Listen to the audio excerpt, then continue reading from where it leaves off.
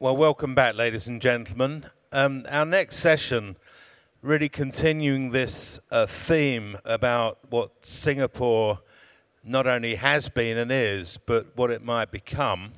We're privileged to have Professor Gerhard Schmitt from ETH to talk to us now. Now, Gerhard Schmitt's special subject is information architecture.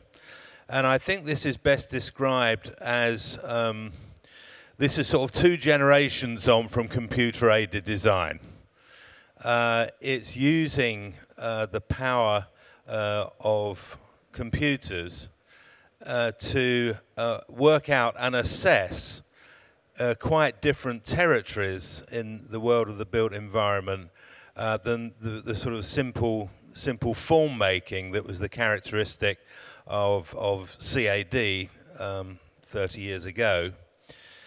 And what's particularly interesting and relevant to today's event is the work that ETH has been doing in respect of the extent to which cities, and in particular Singapore, where ETH has a significant presence, could become zero carbon.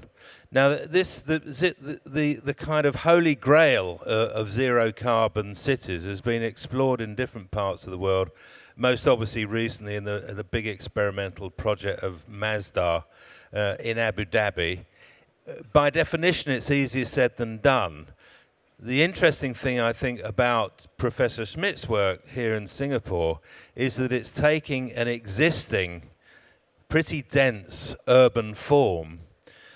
So we're talking not about an experimental new field, but about retrofitting, not simply a building, not simply a street, not simply a quarter, but retrofitting an entire urban environment in a way which aspires to that notion of zero carbon, which by common consent is something we need to be doing, whatever mitigation strategies we're adopting in respect of climate change. So I think it's going to be an intriguing presentation. Please welcome Gerhard Schmitt.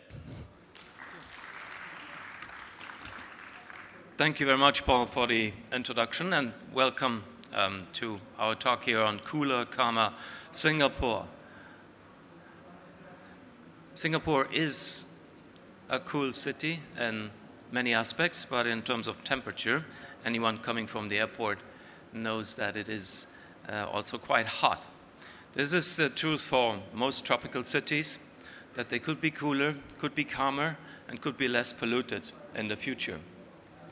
They suffer from what is called the urban heat island effect, that is theoretical to most of the people who live in the cooler climates of this world, but it's very true in every climate. Just in the cooler climates, we find it comfortable in winter that it's a bit warmer, but the more you move to the tropics, the more detrimental it can be in many aspects.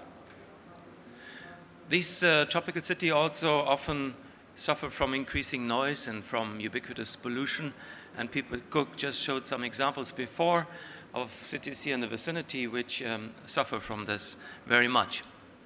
Our question is, in Singapore, since we founded the Future Cities Laboratory here in Singapore under the auspices of the National Research Foundation 5 years ago, is it possible to reverse this development?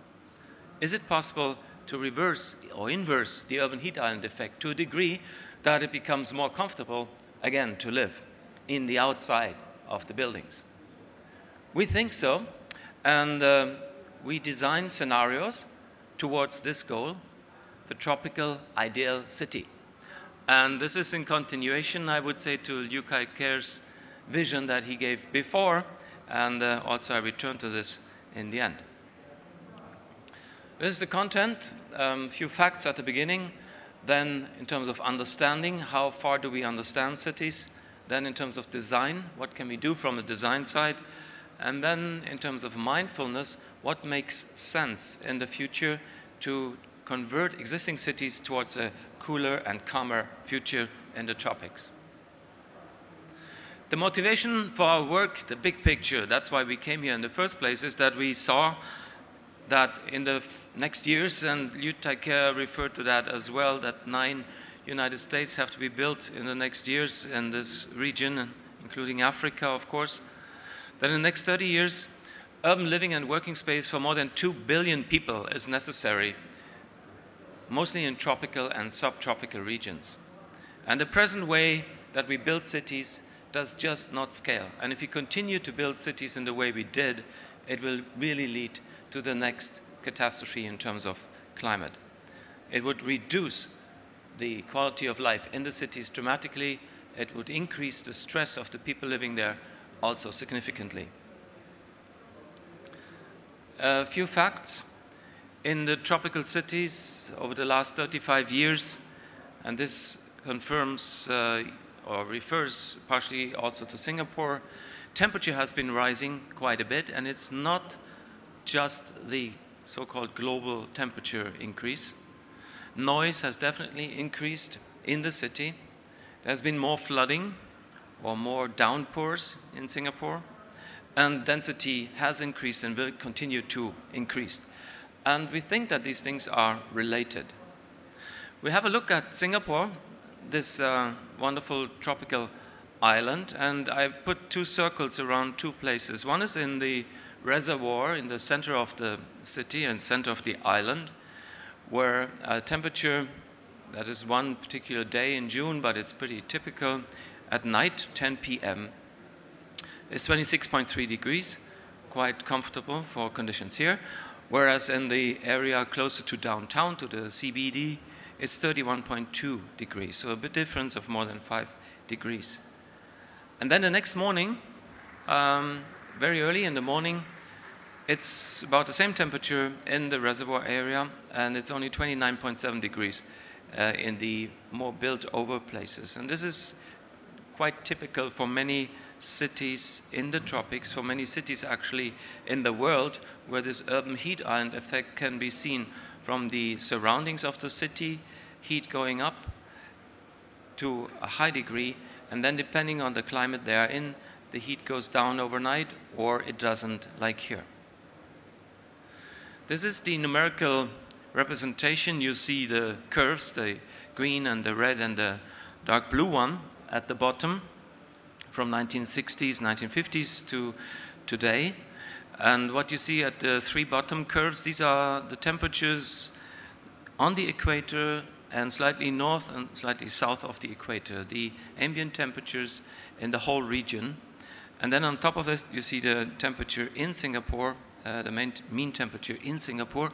And you see that since the 1980s about, it's starting to take off, and it's significantly higher than in the surroundings. That is not a surprise, but we think we want to look for the reasons for that, because these reasons are similar in many other tropical cities. These are some facts about the noise levels. The noise levels, they might be uncomfortable for some people, but we know very precisely by now that noise levels above 65 dBA over a prolonged period of time will have quite adverse health effects, and we're getting quite close in many parts of the tropical cities to that limit. And in addition to that, and this is really surprising, the noise level, these are noise levels measured by students in Singapore, is not significantly different in the lower parts of a high-rise building, in the middle part, or in the top part of a high-rise building. So it's a lot of ambient noise that is increasing. And also the downpours, the frequency and intensity of the downpours has increased over the last 30 years quite a bit, so by 30%. And finally, also the pollution, maybe the pollution that we don't see. In many cities, we don't see the pollution. It's not just the haze, which is visible and can be felt quite well. The pollution in many parts of the cities is increasing dramatically as well. So, looking at all of this, for Singapore, we thought we would put some very high goals for the next years until 20 years to come. We have heard Singapore will increase in density, it will increase in population, it will increase in attractivity, and we could make it even more attractive if we could be able to lower the temperature, the ambient temperature of the entire island by about 5 degrees, would bring it back to the levels it was before this very heavy industrialization, and it would also decrease the noise level. That also would then, in terms of rain, reduce the downpours, and I'm pretty sure it would increase the quality of life. And these are all things that are very close to our heart and very close to our research.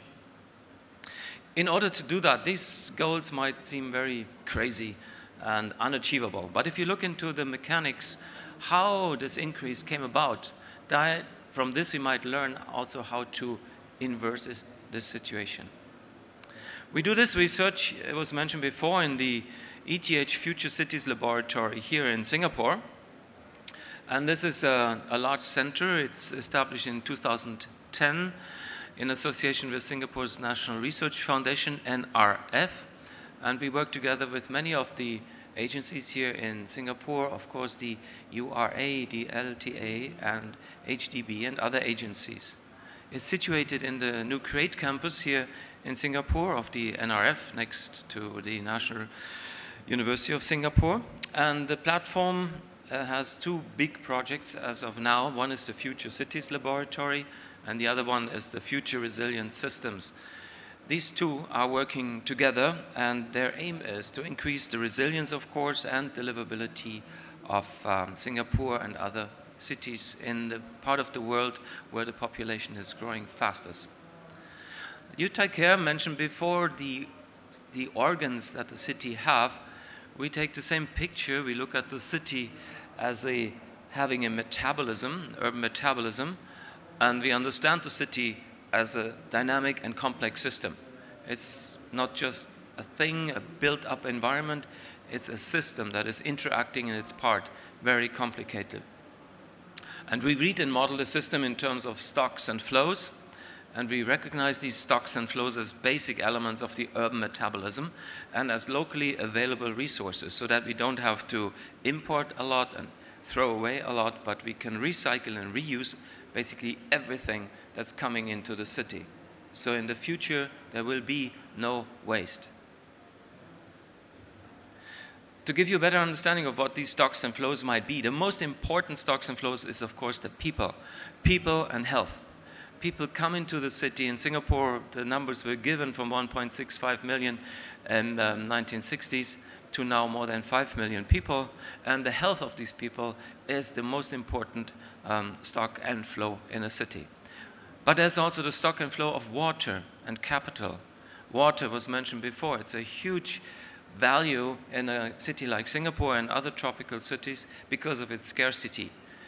I make many comparisons between Switzerland, where I'm coming from, and ETH, and Singapore, because both countries are competing for the top spot in terms of innovation and capabilities to innovate and educate. And therefore, a few comparisons you will see throughout my talk. So this is a lake in Switzerland, actually, a water lake, which is frozen in winter, and it's both a stock of water for drinking water, but also a stock of energy, because it's used as a dam to produce electricity, and a stock of capital, because you can also make money with that. The water, stocks and flows of water, this is an example from Jakarta, which was mentioned before as well. It can be a threat, like in this case for many people through flooding, but it can also be a big advantage, like it's been used in Singapore. Another set of stocks and flows is energy and materials. Here we see an example from Zurich, going back from steel and glass to wood and concrete and glass by Schibert-Aubin, one of the modern buildings in Zurich for media, reusing wood in a completely new way. And in terms of energy, our way to deal with energy today is quite peculiar, because it starts to change the character of the buildings quite significantly. And energy is not something that is growing normally in a country itself. There's nothing wrong with importing energy from other countries, nothing wrong with importing electricity from other countries. Here you see Switzerland in the center of Europe, Switzerland acting and being treated sometimes like an island, like Singapore, but they import most of the energy from the outside, although they can produce most of the energy also on the inside.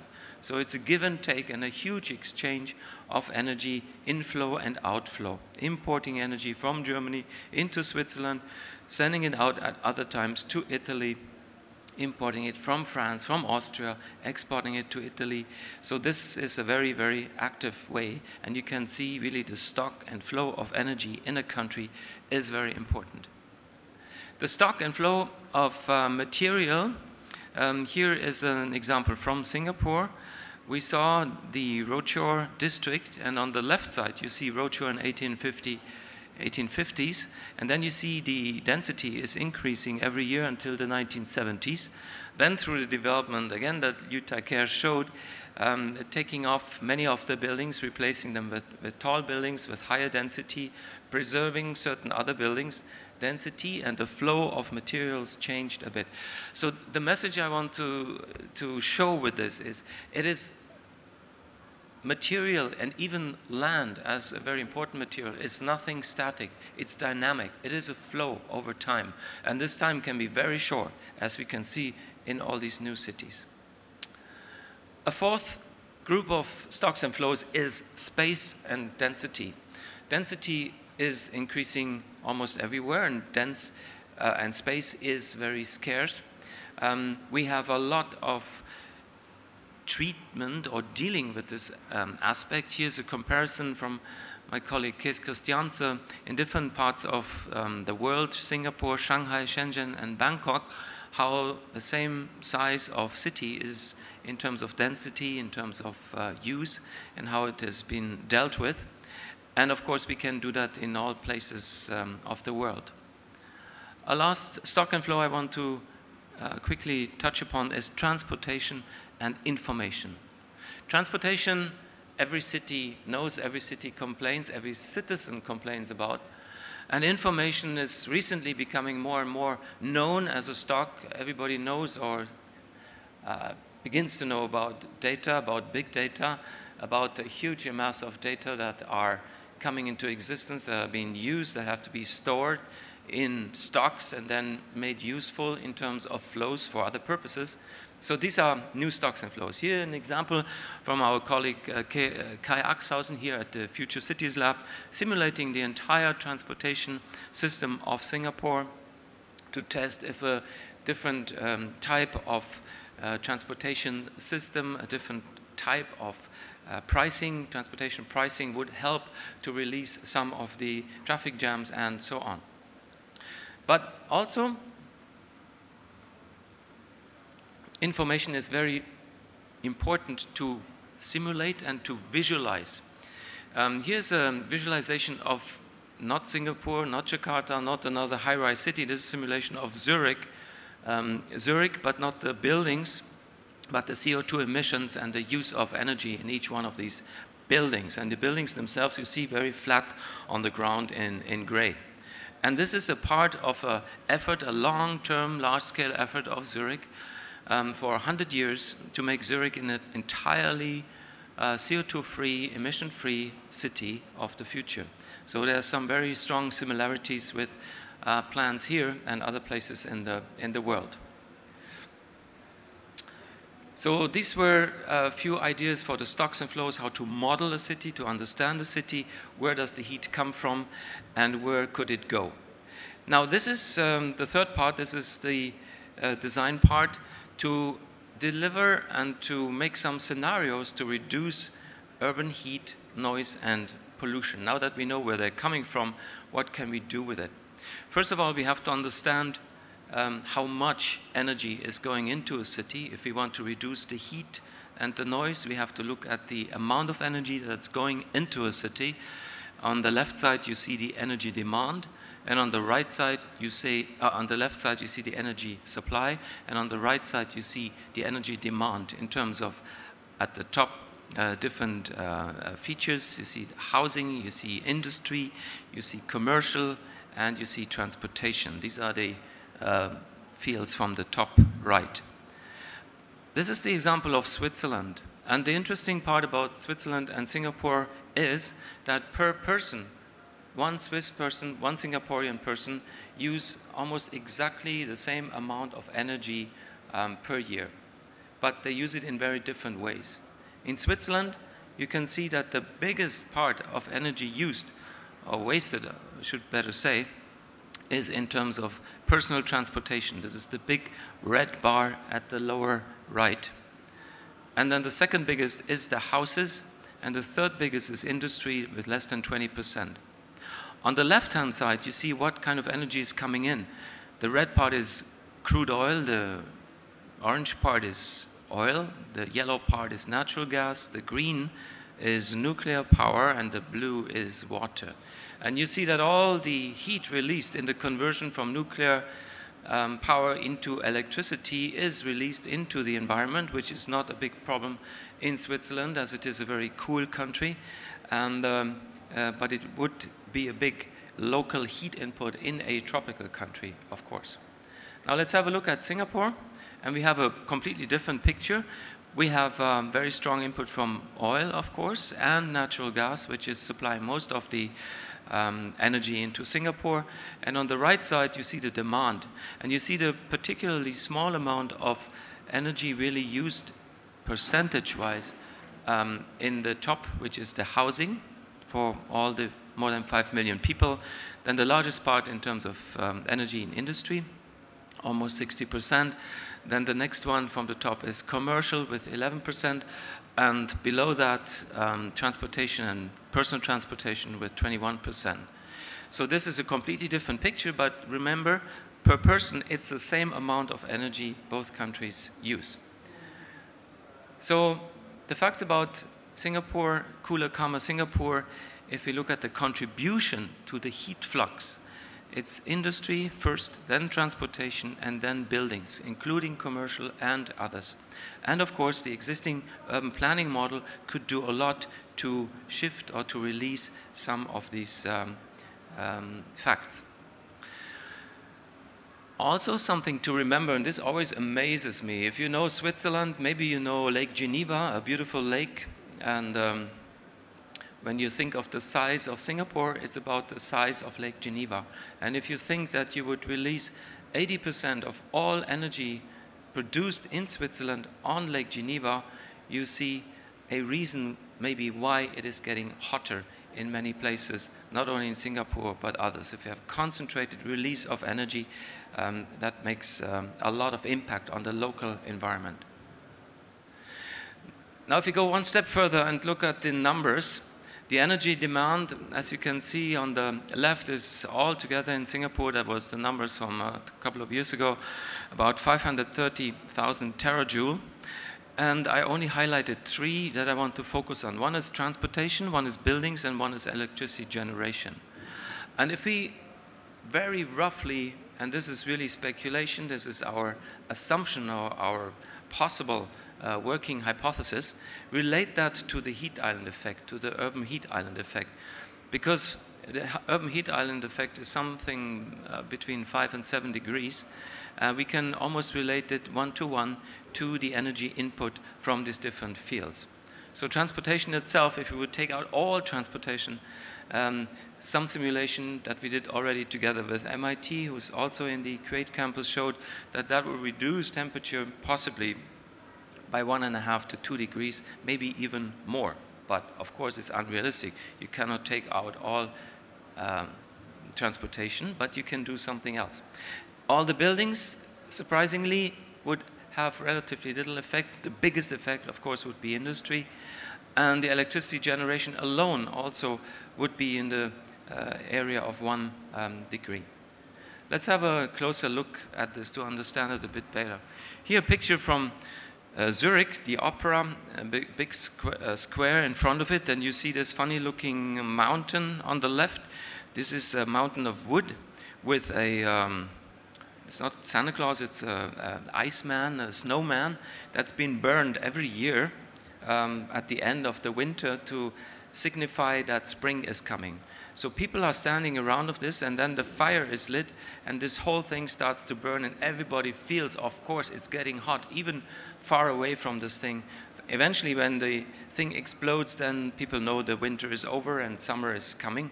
But below that is, of course, the formulas, how this whole energy is converted into heat. And this is what's interesting for us here.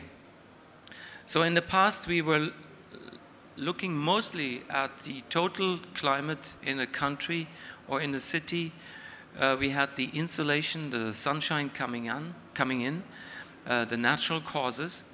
And we thought there was a causality with the urban heat island effect because the city is denser, the city is rough, there's maybe not so much wind and so on. But what we didn't understand so much is that there is also an anthropogenic, a cultural cause, that there is a causality between what we input in terms of energy into a city and the temperature, the noise, and the pollution of a city.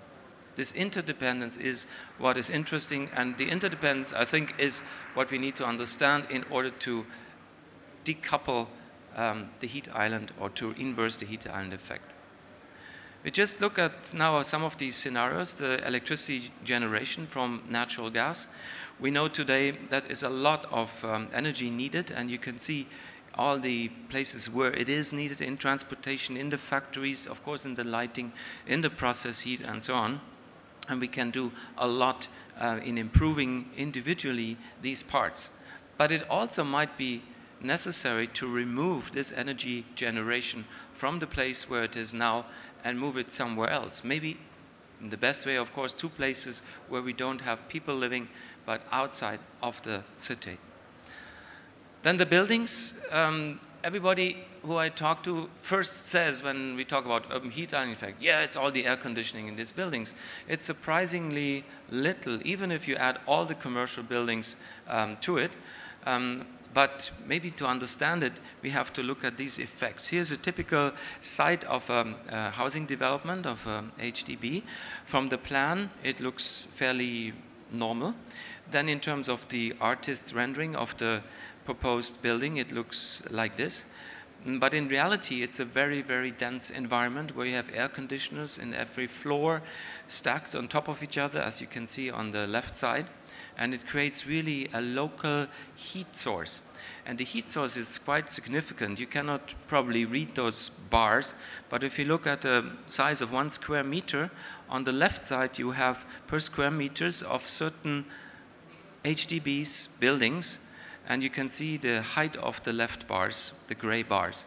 On the right side, you have the insolation. That means the energy coming in from the sun. Berlin, Munich, Singapore, Rome, Addis Abeba. And Singapore, you have in the middle, yellow bar on the right. And you can see that these buildings per square meter, when they're standing there, are almost as much or even more than the insolation coming in. So we have, in fact, per square meters in those places, almost 2 suns. This is made up of air conditioning, of course, but also in terms of elevators, all electric and gas use in those cities, in these buildings. And in nature, this is leading a very well-known effect.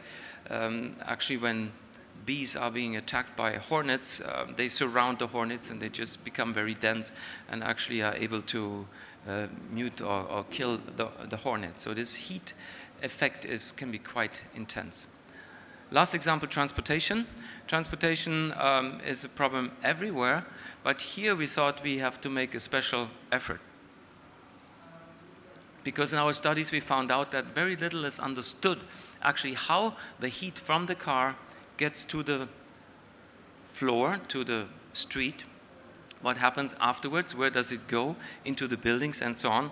And some very, very basic research is to be done in this aspect. How it finally goes into the buildings, are the trees helping that are surrounding the buildings or not?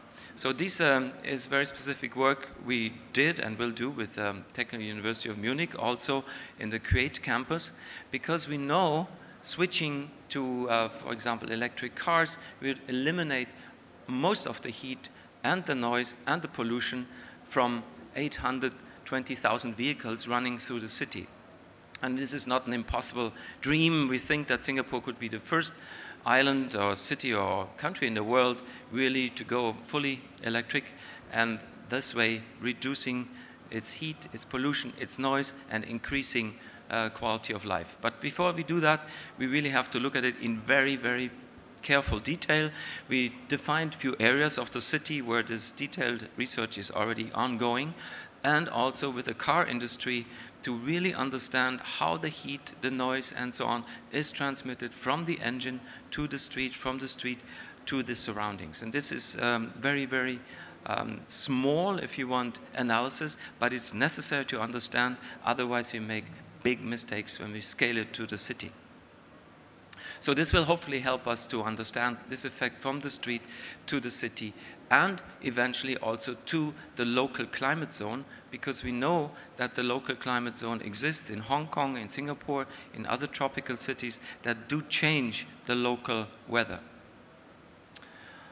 Okay, the last part is that we have seen in other places, and also in Switzerland, which is the country of direct democracy.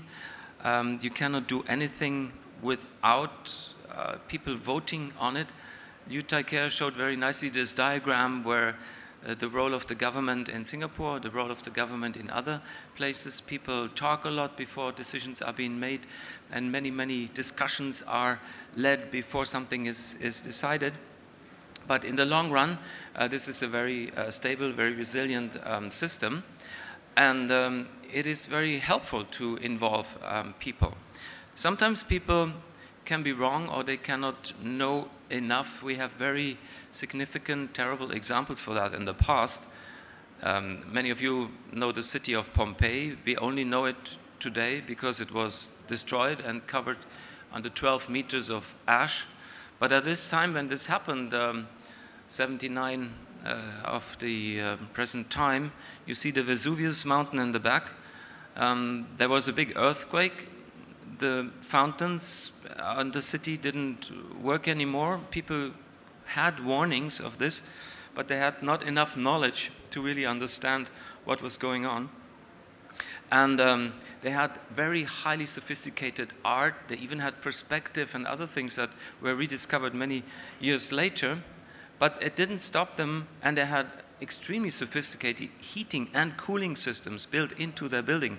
These Hippocausten, even wall heating and wall cooling systems 2,000 years ago, quite sophisticated, but it didn't help because they didn't understand the whole system. They didn't run away, walk away when the first signs of this explosion were coming, and the result, as terrible as it is, was that more than 12, probably 16,000 people were killed. And they are reminding us today of how to use knowledge in a more meaningful way than in the past.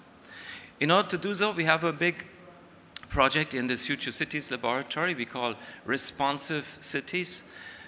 Many of you heard about smart cities. Many cities want to be smart. The smart cities ideas originated from industry to supply city governments with control, with sensors, with data, how the city is running. But very quickly there was not a counter movement, but a supplementary movement to add responsiveness to the city. That means the people of the city take these data also in their own hand, they interpret it in their own way, and they give advice back to the city. So this responsive city scenario we want to explore here in Singapore. We have a lot of input, of course, from people through crowdsourcing that we already are doing. This is very helpful, but also through urban sensing, that we can sense how people feel in particular parts of the city through physiology and psychology research. And we have a correlation of space properties with emotional response, which is very, very important, especially in cities that are dense and high, like Singapore, that are really three-dimensional and not just planes that you move through. So this is a very important aspect of these responsive cities, that we get from people what they want. An example from Switzerland in terms of responsive city, responsive country, the people in Switzerland really want to go away from the pollution, from the heat, if you want, from the noise, and they created what is called the 2,000 watt society, that they want to reduce their energy use and their energy waste, and they want to make better use of energy by creating very large intelligent grids, smart grids in the country, like it is tested in many places in the world, also here in Singapore. But in Switzerland, it has gone a very long way already. And also they have made their energy strategy for 2050 to go almost completely towards renewables, to replace the entire nuclear power that they have now, which is 40% of all electricity generation, with renewables. And this is done by the people themselves. It's not a big government program. There is no subsidies to do that, but it's the people themselves deciding to do that. And just to show the good news is that the energy supply in the country is also a stock and flow. It's changing very quickly. We always think it has been like this forever, but it changes very quickly. If you look to the 1960s, 70s, 2000, 2010, 2020 in Switzerland, we see a complete shift of energy demand and energy supply. And it will work because people themselves are supporting this idea. They invest money themselves to do that. And here you can see this development. Hydro at the bottom is still the most important source of power in Switzerland. Additional hydro will come on in a few years. And then you see the new renewables. This is solar and wind taking the biggest part of it, and just a little bit of gas-fired electricity imports at the top. So with this strategy, Switzerland will be completely CO2-free in its generation of electricity and power. And this is necessary because the clean air, the coolness, and these parts of the country are important for the survival of the country. Nobody would want to go to Switzerland if the rivers were dirty, if the air was not clean. So this is a really, really life-saving features for Switzerland, and we think these things we can also could see in other countries. We try to make this known. We have here at the Singapore ETH Center and the Future Cities Laboratory a large group of faculty and students from all over the world, from Singapore universities, from Singapore colleges who come in as interns. It's a great cooperation. And many of these contents we decided to make known to the world with so-called massive open online courses. And we have these MOOCs, started these MOOCs, and we have many, many people in those already, thousands, 40, 50,000. We had 2 MOOCs done already. The second one is running now. The first one was on livable cities, and these livable cities, the content was produced here in Singapore, in ETH, in Zurich, and then put and packed into the MOOC and then broadcasted to the world. We noticed very quickly that people in the world taking this MOOC, the first one was taken by more than 30,000 people, they started to form little groups and gave us feedback, what they observed, which was the same or different from here. And that was very, very interesting because it started to be a whole community. Suddenly, the one-way communication or broadcasting turned into a two-way communication. But we found we have by far too few teachers to do that. So we decided for the next MOOC on responsive cities, we will use all of our students in Singapore and in Zurich to be the tutors of the students outside in the world. And that will create a completely new setup for MOOCs and for civic engagement. The results of these MOOCs have been very interesting because people sending back pictures from their situations where they live, how they want to improve their city, exactly in those topics that I mentioned, the noise, the heat, the traffic, and so on. And the images are so interesting that they were chosen by artists to be incorporated into an exhibition. This is a picture from Zurich, from the Museum of Contemporary Art, and turned into a game where you can recognize the city and also make improvements to the city and suggestions. So it's taking off as a game, as an internet game, and as a very focused instructional unit in terms of the massive open online courses. But this is the one side, this is the theoretical part. On the practical side, this is also important. An example from Switzerland, again, that people taking it in their own hands to make a cooler and calmer, less polluted environment. People installing, for example, photovoltaics here as individuals. They make a lot of energy with this. They use the energy in their own house or they feed it back into the smart grid. They make competitions amongst each other, many people working together, seeing how much energy everybody can produce. and they produce it on a large scale. This, for example, is a farmer covering his entire new barn with photovoltaics, and in the background on the left you see a bioplant where he uses biogas to make electricity. So making electricity for more than, in this case, more than 100 households. So you can see that also not only in the city, but in the countryside, people are really taking into their own hand. It is a business, has become a very big business.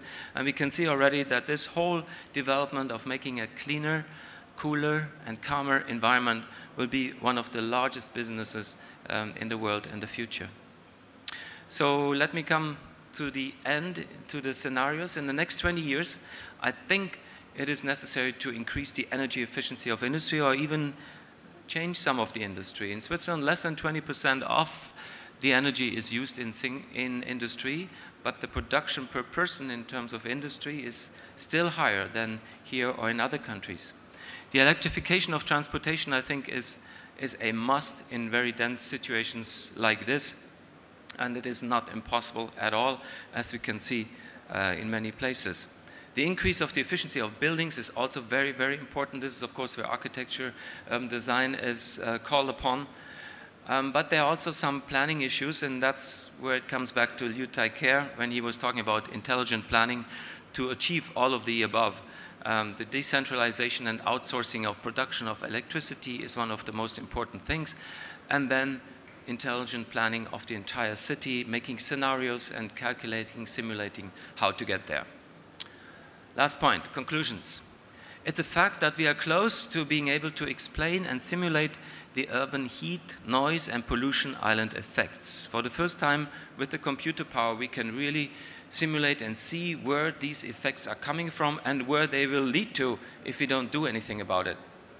Then it's important that we have design capabilities to design and simulate paths from the present situation using big data and everything we have towards scenarios with lower temperature, about 5 degrees lower temperature, less noise, less pollution, and higher quality of life. We have to take actions because after extensive research, integrated changes in industry, in transportation, in power generation, and in buildings are necessary. And in terms of mindfulness, we have to look again at what Liu Tai-Ker said in the beginning. The good governance is extremely important, but also the citizen participation in a new way, because we have new ways of citizen participation now.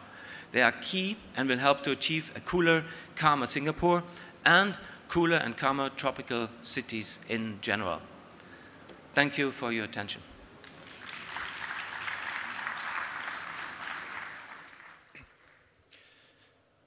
Well, Professor Schmitt, there were so many interesting ideas in there. I wonder if I could ask you just a follow-up, one or two things, because my first question is, you gave some interesting comparisons with Switzerland.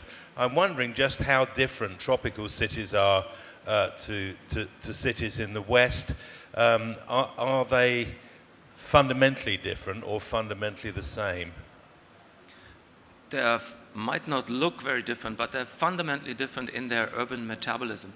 That means in the western cities, in the northern cities, the majority of all the energy goes into heating buildings. This is just unthinkable for the tropics. There's none of this.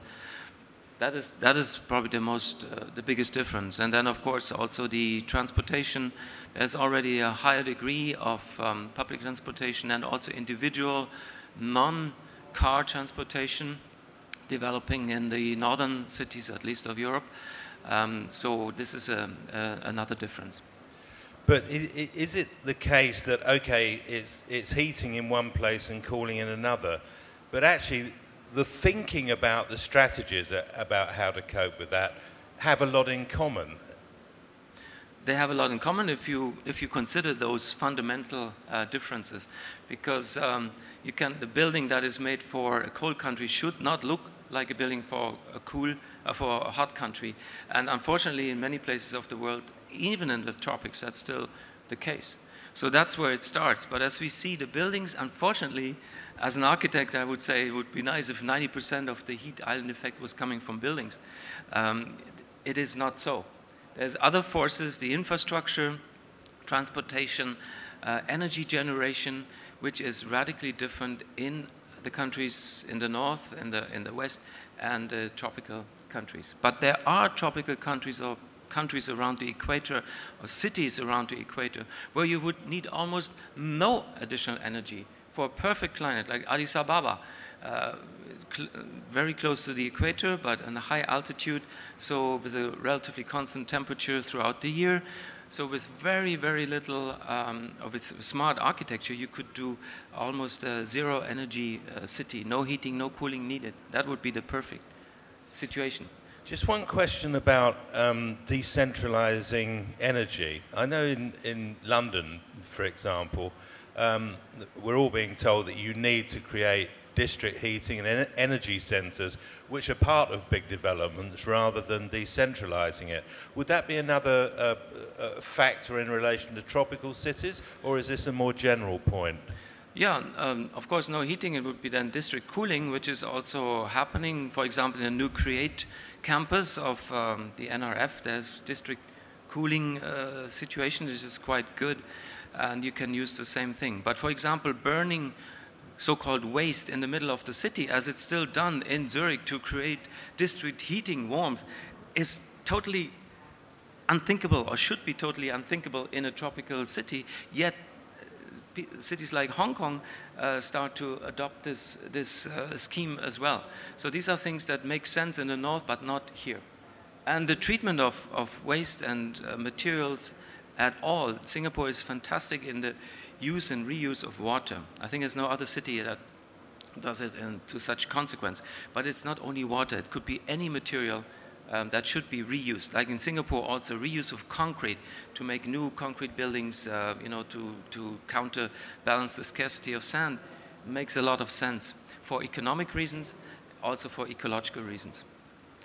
Well, I think it was a fascinating talk, and I think we've had a good demonstration of the way that information architecture can take simulation, which would have been impossible to do in such a sophisticated way, certainly when Singapore was being planned.